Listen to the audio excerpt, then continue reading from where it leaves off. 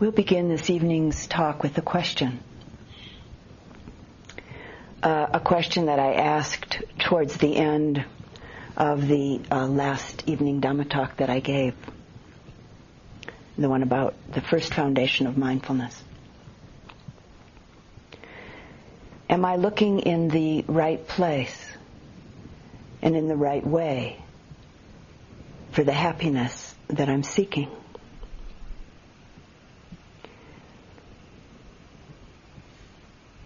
The second establishment or domain of mindfulness is mindfulness of feelings.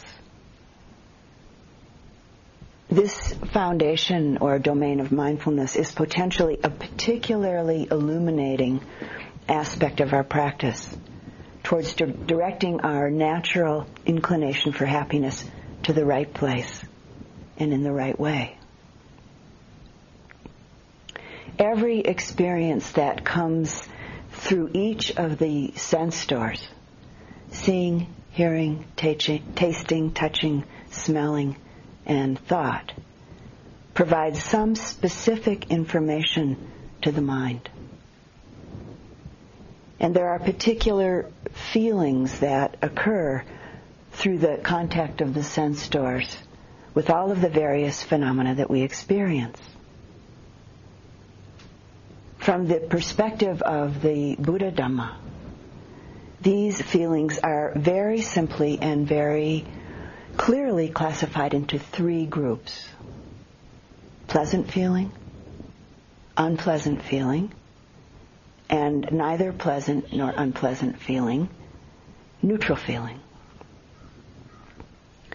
These feelings or feeling tones arise in response to either all physical and mental or mental stimuli. Attachment, emotional attachment, or aversion to sense world experience is the result that follows along from these feelings. For instance, if one experiences a pleasant feeling in relationship to some physical or mental contact with some object, for most people there's an almost immediate emotional attachment to the feeling or to the object or to both. And when the pleasant feeling subsides, which of course it always does, the desire to get it back or to get another one comes up often quite quickly and either quite overtly or sometimes very subtly. A craving for arises, with craving either being immediately preceded by and or very quickly followed by some state or sense degree of dissatisfaction. And so our peace, our pleasant feeling, our pleasant abiding, our sense of well-being is disturbed. The nature of dissatisfaction is agitation, a kind of restlessness, an inner restlessness, stress. The experience of craving is a kind of burning contraction. Again, stress.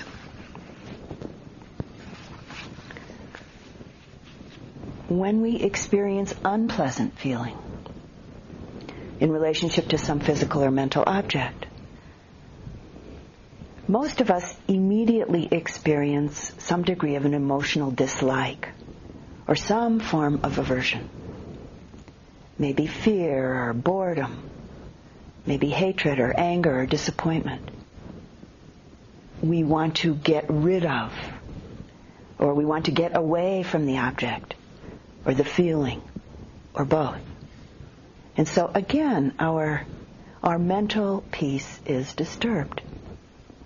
So again, we're experiencing stress. It seems like there's a lot of stress in this life, coming directly from this way of being, this way of relating to our life. When the feeling is neither pleasant nor unpleasant, what's called neutral, often the tendency is actually to ignore what's going on, not connecting with the present moment's experience. And maybe there's an accompaniment with a subtle or not so subtle state of mind of wanting, not wanting to see reality in that moment. I think that I can safely say that most of us are intense experience junkies. If it's intense, we're likely to pay attention, whether it's pleasant or unpleasant. If it's not intense, I think very often we just don't even notice. It's as though nothing's happening. You know, sometimes when I speak on the phone to one particular of my sons, and I say, "What's happening? What's happened today?" He most often says, "Nothing. Nothing's happening. Nothing's happened." So then we talk, and of course, many things have happened. But they weren't intense enough that day to really call his attention. And so again, we're craving something, or experiencing aversion, or boredom, or all of that. Without intimate and careful attention to feelings, they have the potential to disturb us emotionally. They have the potential to make us suffer, either subtly or quite overtly. An amazing thing about these feelings is that we often forget that they change. The very same object that produced pleasant feelings in our mind, within moments, sometimes can produce unpleasant feelings in the mind. And of course, vice versa. So again, we experience attachment, clinging, and various states of aversion. Forgetting is the opposite of remembering. Remembering the connection that mindfulness offers. The connection that mindfulness offers to see things just as they are. Quite a number of years ago now, when I was sitting a 3-month retreat at the Insight Meditation Society, others of you have, and in the back room behind the large dining room, there are some shelves up along the wall where the yogis, the people on retreat, can stash some of their special needs or things that they think they need, special needs. So on my little stash, on top of my little stash one day, there was a note left for me from the person who had a stash next to mine, and I had never noticed who this person was. I didn't know what this person looked like at all. The note was offering me some green tea from his stash, and a very pleasant feeling, being noticed, in being offered a gift for me, came up. And I responded to his note, thanked him, and had some tea. Not long after this, a second note appeared on my stash, offering me a hat. He had noticed me going outside without one. And it was beginning to kind of cool off outside there in the fall in New England. Well, it was not such a pleasant feeling in my mind. When I read that note, I felt impinged upon. I didn't like the attention. But I answered the note politely and told him I had a hat, thank you. Then a third note came not long after that. And it was a question about practice. A most decidedly unpleasant feeling in the mind with reading that note. And a very quick, unmindful reaction in the mind to write back a not so polite note that time. But fortunately, wise discernment, mindfulness and wise discernment kicked in, and I didn't write back a nasty note. I just simply relaxed, let go, and didn't respond at all. And at that point, the notes stopped coming. At the end of the retreat, I spoke with this person, and he said he had actually gone through a similar process and was very grateful after going through some of his own internal turmoil that I didn't answer him that last time. He was happy himself not to be writing any more notes.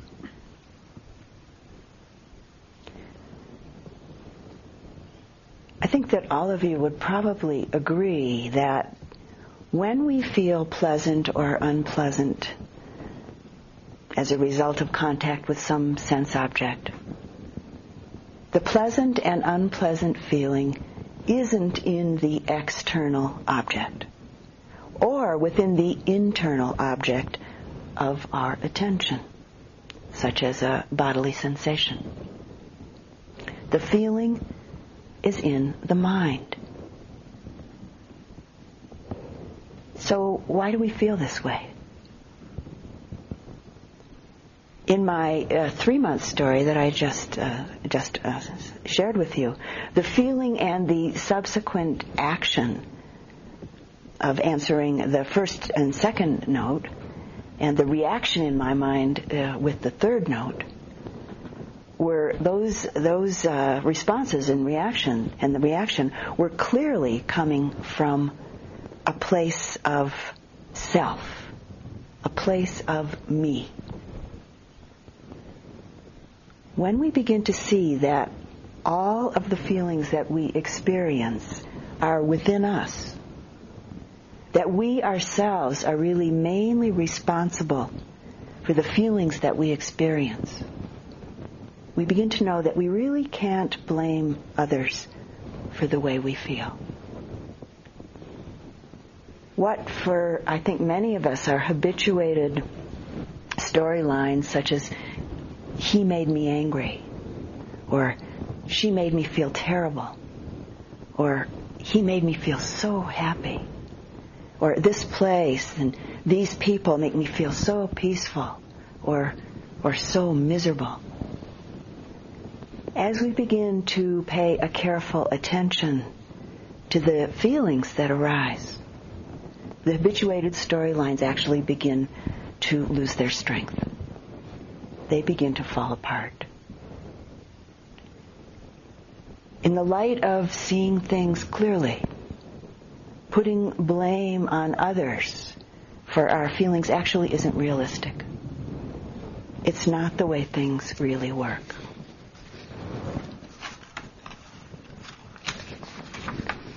The potentially illuminating aspect of practice in relationship to cultivating a careful attention to the feeling is that it's at this point in our experience that we have the direct, immediate opportunity to drop our habituated reactions of attachment, clinging, and the various permutations of aversion. It's at this point in our experience of noticing feelings of pleasant and unpleasant, or the feeling of neither pleasant nor unpleasant, that we can, in moments, just see the phenomena, know the attendant feelings, and that just be that. In that moment, there's no mental suffering. The heart, the mind aren't disturbed. It's a moment of ease. It's a moment of peace. Feelings are particularly important mental factors in developing insight into the cause of suffering, because these feelings are what condition our mind to hold on to the pleasant and to push away or avoid or ignore the unpleasant. Learning to mindfully observe feelings with more balance, with more equanimity, and thus less attachment, less aversion, and less identification is an important and very helpful door to open on our way out of suffering. So this second establishment, or this second domain of mindfulness in our practice, contemplation of the feelings simply in themselves. The feelings in the feelings. An amazing aspect of mindfulness is that it has the capacity to connect directly and simply with what we call the bare awareness of our experience. With the experiences that come in through the 6 sense doors very immediately, directly, and simply being known.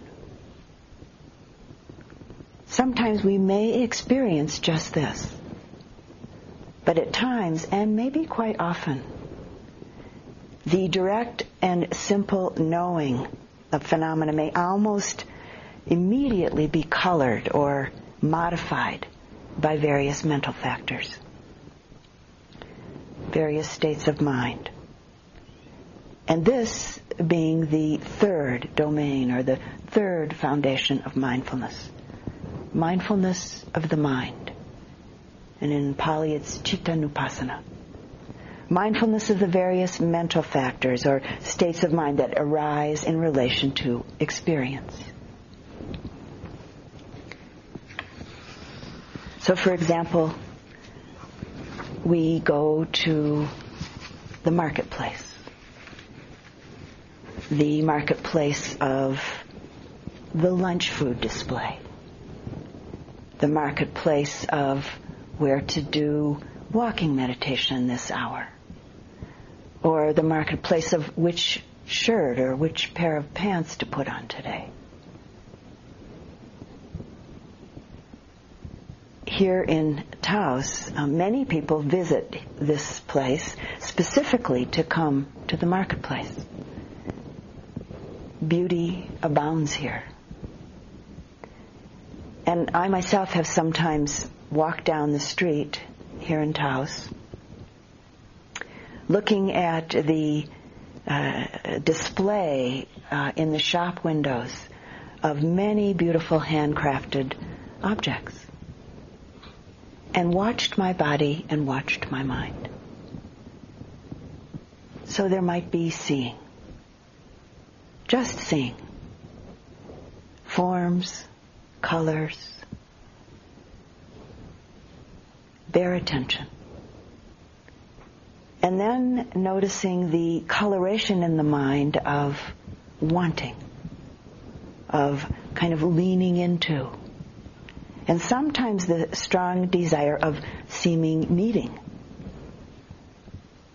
So greed coloring a moment's experience of seeing, with the possibility of just simply seeing and appreciating. A good practice in the middle of the marketplace, any marketplace. There's a story that I've heard about the Dalai Lama who was taken window shopping in some big city in an area where there were lots of little shops that had all kinds of small mechanical parts and systems in the display, the window displays. And the person who took the Dalai Lama to this part of the city knew that he was quite particularly interested and fascinated by the mechanical workings of things. For instance, as some of you may know, it's been public knowledge that he loves to take apart and work on and then put back together watches. The Dalai Lama said when he was kindly taken to this part of the city with all these shops, he said that he found himself looking in the windows of the shops and at first simply seeing with an open curiosity and interest. And then he said all of a sudden he realized that he wanted everything. He wanted all of it. And he said, I didn't even know what it was for. I just wanted it all. Maybe a familiar experience for some of you. Are you mindful of your mind? You might ask yourself, how driven am I by my desires? And the marketplace of our inner world of meditation, a moment of deep calm, a mindful moment of directly knowing this calm. No thought about it. Just it as it is. Just calm, just tranquility. And then maybe quickly followed by grasping, wanting it to never leave. Directly knowing this experience too. Knowing this experience of wanting without judgment.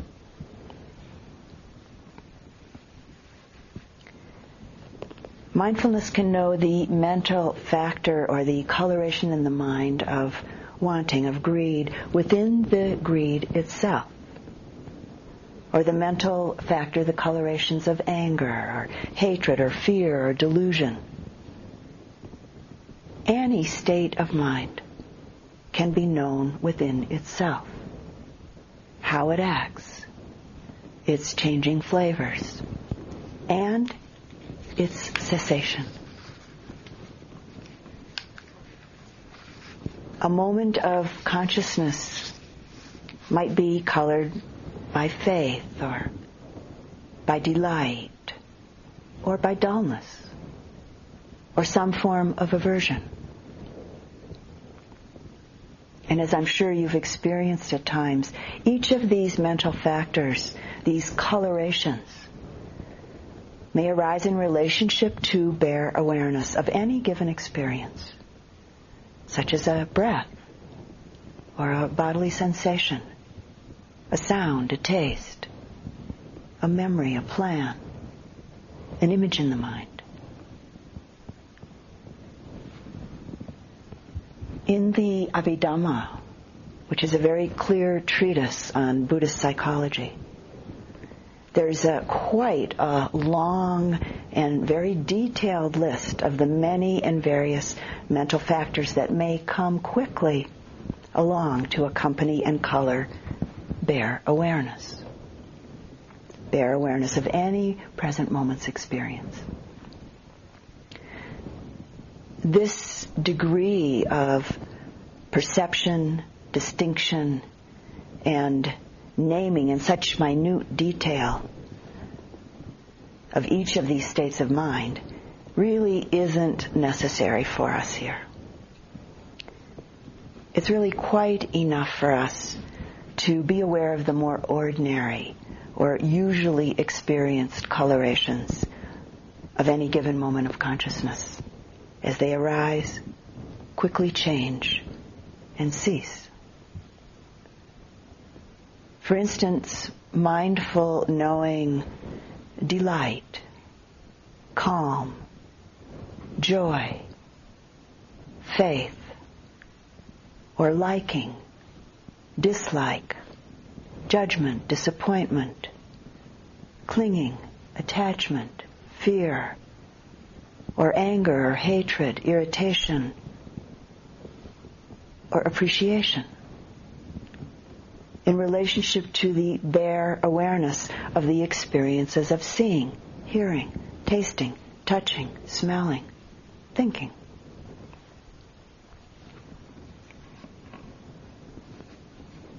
And again, just a reminder.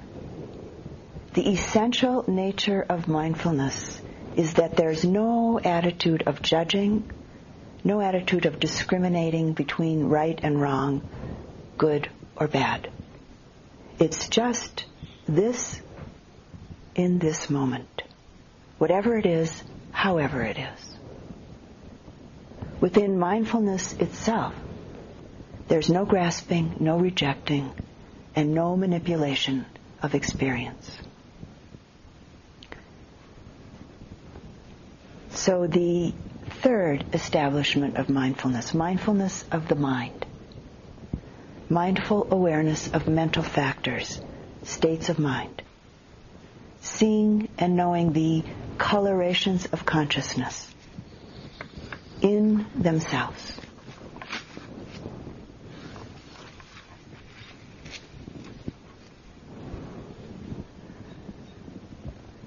The last aspect of mindfulness that the Buddha points us to is called mindfulness of, or contemplation of Dhammas. Dhamma in this case can be translated as the truth, or the way of things, or the natural laws. This domain of mindful awareness can be grounded specifically in any of the 6 sense doors. Hearing, tasting, touching, smelling, seeing, or thinking. This fourth establishment of mindful awareness, contemplation of Dhammas, may also be grounded in the 5 hindrances. Sleepiness, restlessness, agitation, doubt, or the grasping or the aversive mind. The particular wonderful specialty, so to say, of this fourth domain of mindfulness is that it sees any of these experiences through the 6 sense doors or the 5 hindrances. He sees any of these experiences through the doors of Dhamma, through the doors of the way of things, through the doors of the nature of things. Whether experiences in the physical or the mental realm, this fourth domain of mindfulness sees and knows experience through the doors of the truth. So, for instance, speaking briefly this evening about just one of the very important and insightful doors that we can walk through in this fourth domain of mindfulness. And this is the doorway of what are called the 3 universal characteristics that all experiences of body and mind are imbued with. In this fourth domain of mindfulness, we can directly, experientially pay attention to and recognize that every experience of body and mind is always changing, is impermanent. Each and every phenomena of body and mind, as well as everything around us, ends, disappears. There are hundreds, thousands, millions of little endings. Deaths, moment to moment to moment. Breath by breath. As practice deepens and matures, it gets easier and easier to open to, clearly see, and accept and surrender to this perfectly natural phenomena. Change, impermanence. What appears to be a steady flow of experience, even the presence of consciousness itself, is not as we ordinarily perceive it to be. The reality of body-mind experience can be likened to the separate frames of a film. The illusion, the delusion, being that as though it's happening with an ongoing, continuous flow. When in reality, it's all beginning and ending arising and passing away on the most minute level, second by second by second. And this is from the Buddha. Bhikkhus, yogis, I will teach you the way that is suitable for attaining Nibbana. Listen to that. And what, yogis, is the way that is suitable to attaining Nibbana? Here a yogi sees the I as impermanent, sees forms as impermanent, sees eye contact as impermanent, sees whatever feelings arise with eye contact as the condition, whether pleasant or painful, as impermanent. She sees the ear as impermanent, sees the mind, mental phenomena as impermanent, sees mind, consciousness as impermanent, and sees mind contact and whatever feelings arise with mind contact as the object, whether pleasant or unpleasant, as impermanent. This, yogis, is the way that is suitable for attaining Nibbana.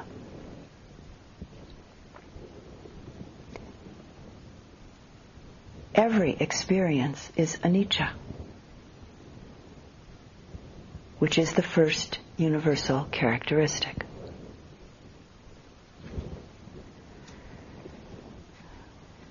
One of the doors that we can walk through with this fourth foundation of mindfulness. Mindfulness of Dhammas, mindfulness of the truth, the way of things. And because of anicca, impermanence, no experience that comes in through the six sense doors is ultimately or permanently satisfying. And so we continue on through our lifetime, searching for something or some experience that will finally satisfy, finally make us happy. This unsatisfactoriness and the endless search is what the Buddha called dukkha. And this is the second universal characteristic. The last of the three characteristics that we may come to know within this fourth domain of mindfulness is anatta. The truth that all experience, all phenomena is selfless, is totally interdependent, is totally contingent in its existence, both within its own seeming solidity as well as in its seeming set or static place in this world, in this universe.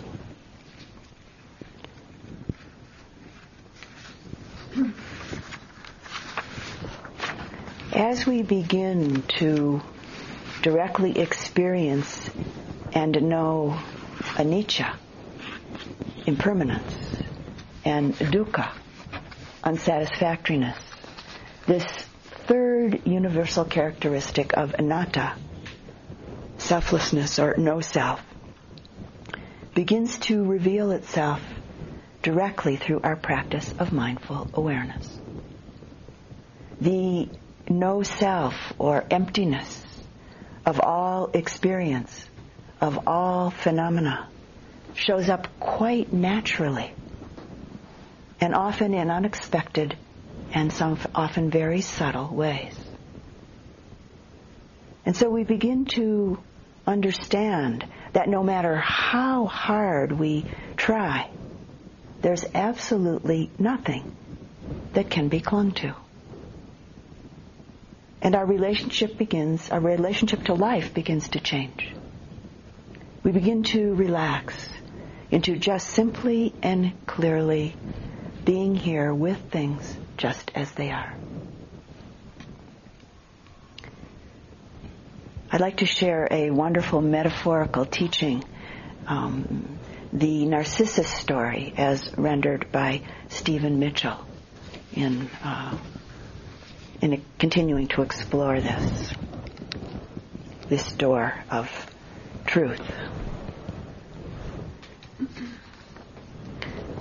It was not the image of his own face that transfixed him as he bent down over the pool.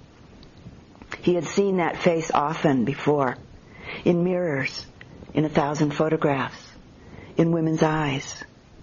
It was an undistinguished face, but handsome enough, with its long eyelashes, full lips, and stately nose sloping to a curious plateau near the tip.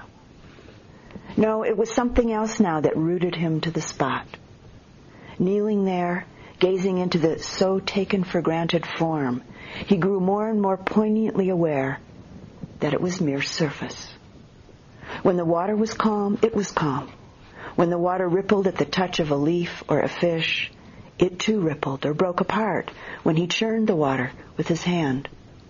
More and more fascinated, he kept staring through the image of his face into the depths beneath, filled with a multitude of other moving, shadowy forms. He knew that if he stayed there long and patiently enough, he would be able to see straight through to the bottom. And at that moment, he knew the image would disappear.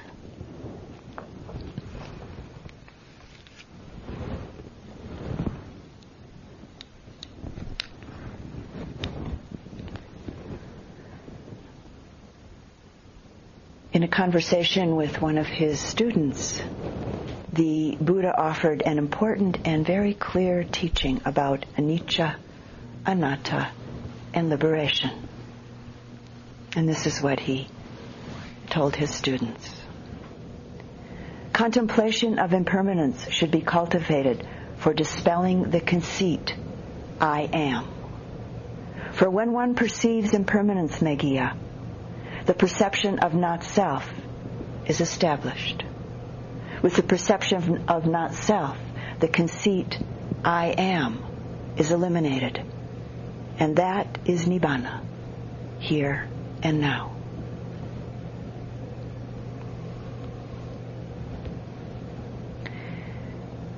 And so as we go along in our practice, and when we're ready, this fourth domain of mindfulness, mindfulness of Dhammas, opens up the beautiful door to freedom, the simple and beautiful door to liberation.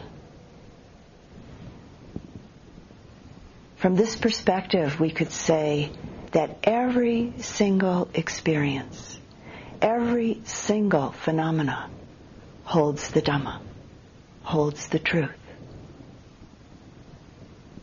The Dhamma, the true nature of things, the way of things, is within everything, simply here to be seen and to be known. If we just take the time to experience our experience intimately and directly, if we just take the time to really look carefully.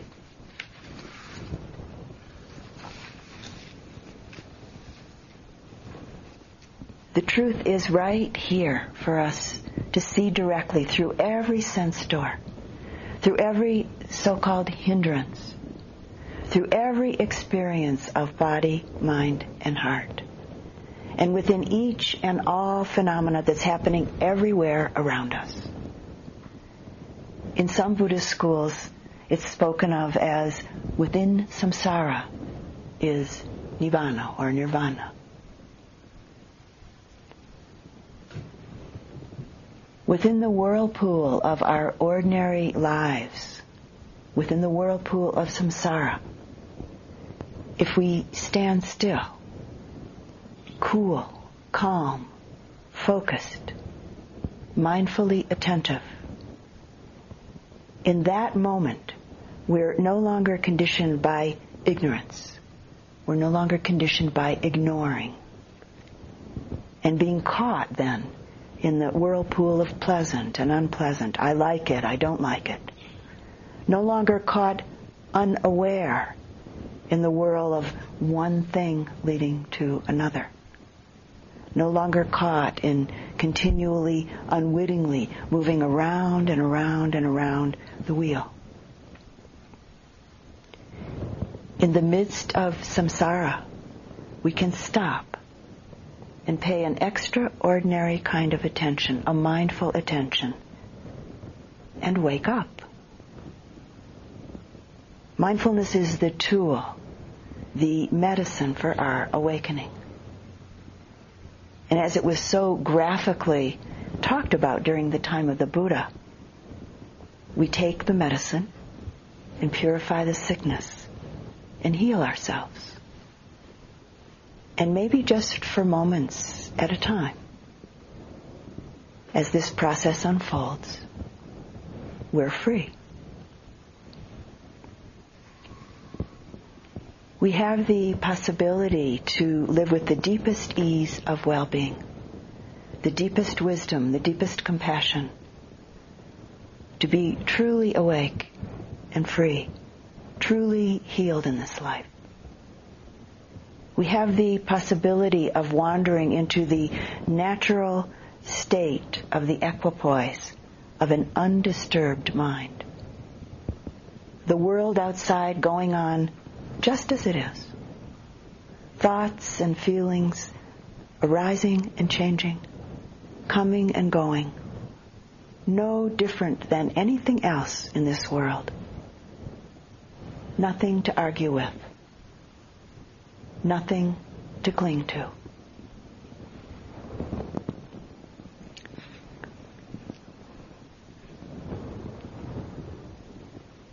In closing this talk,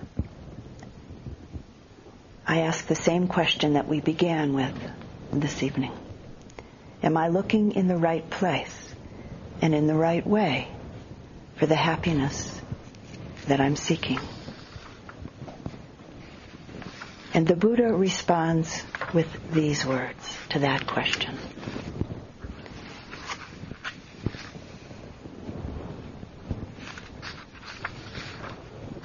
If the enlightenment factor of mindfulness is present in herself or himself, a bhikkhu knows that it is present. We're all bhikkhus when we're practicing, by the way. If the enlightenment factor of mindfulness is absent in a bhikkhu or a yogi, knows that it is absent in himself or herself, then the yogi knows it is absent in himself or herself. And she or he knows how the unarisen factor of mindfulness comes to arise, and knows how the development of the enlightenment factor of mindfulness comes about. Rooted in careful attention is declared to be the chief. Accomplished in careful attention, with a mind that has developed the enlightenment factor of mindfulness and discernment, one penetrates and sunders the mass of greed that she or he has never before penetrated and sundered, the mass of hatred that she or he has never before penetrated and sundered, the mass of delusion that she or he has never before penetrated and sundered. Yogis, just as all the rafters of a peaked house slant, slope, and incline toward the roof peak, so too, when a yogi, a bhikkhu, develops and cultivates mindfulness and discernment and all the other factors of enlightenment, she, he slants, slopes, and inclines towards Nibbana. And let's just sit for a couple of moments.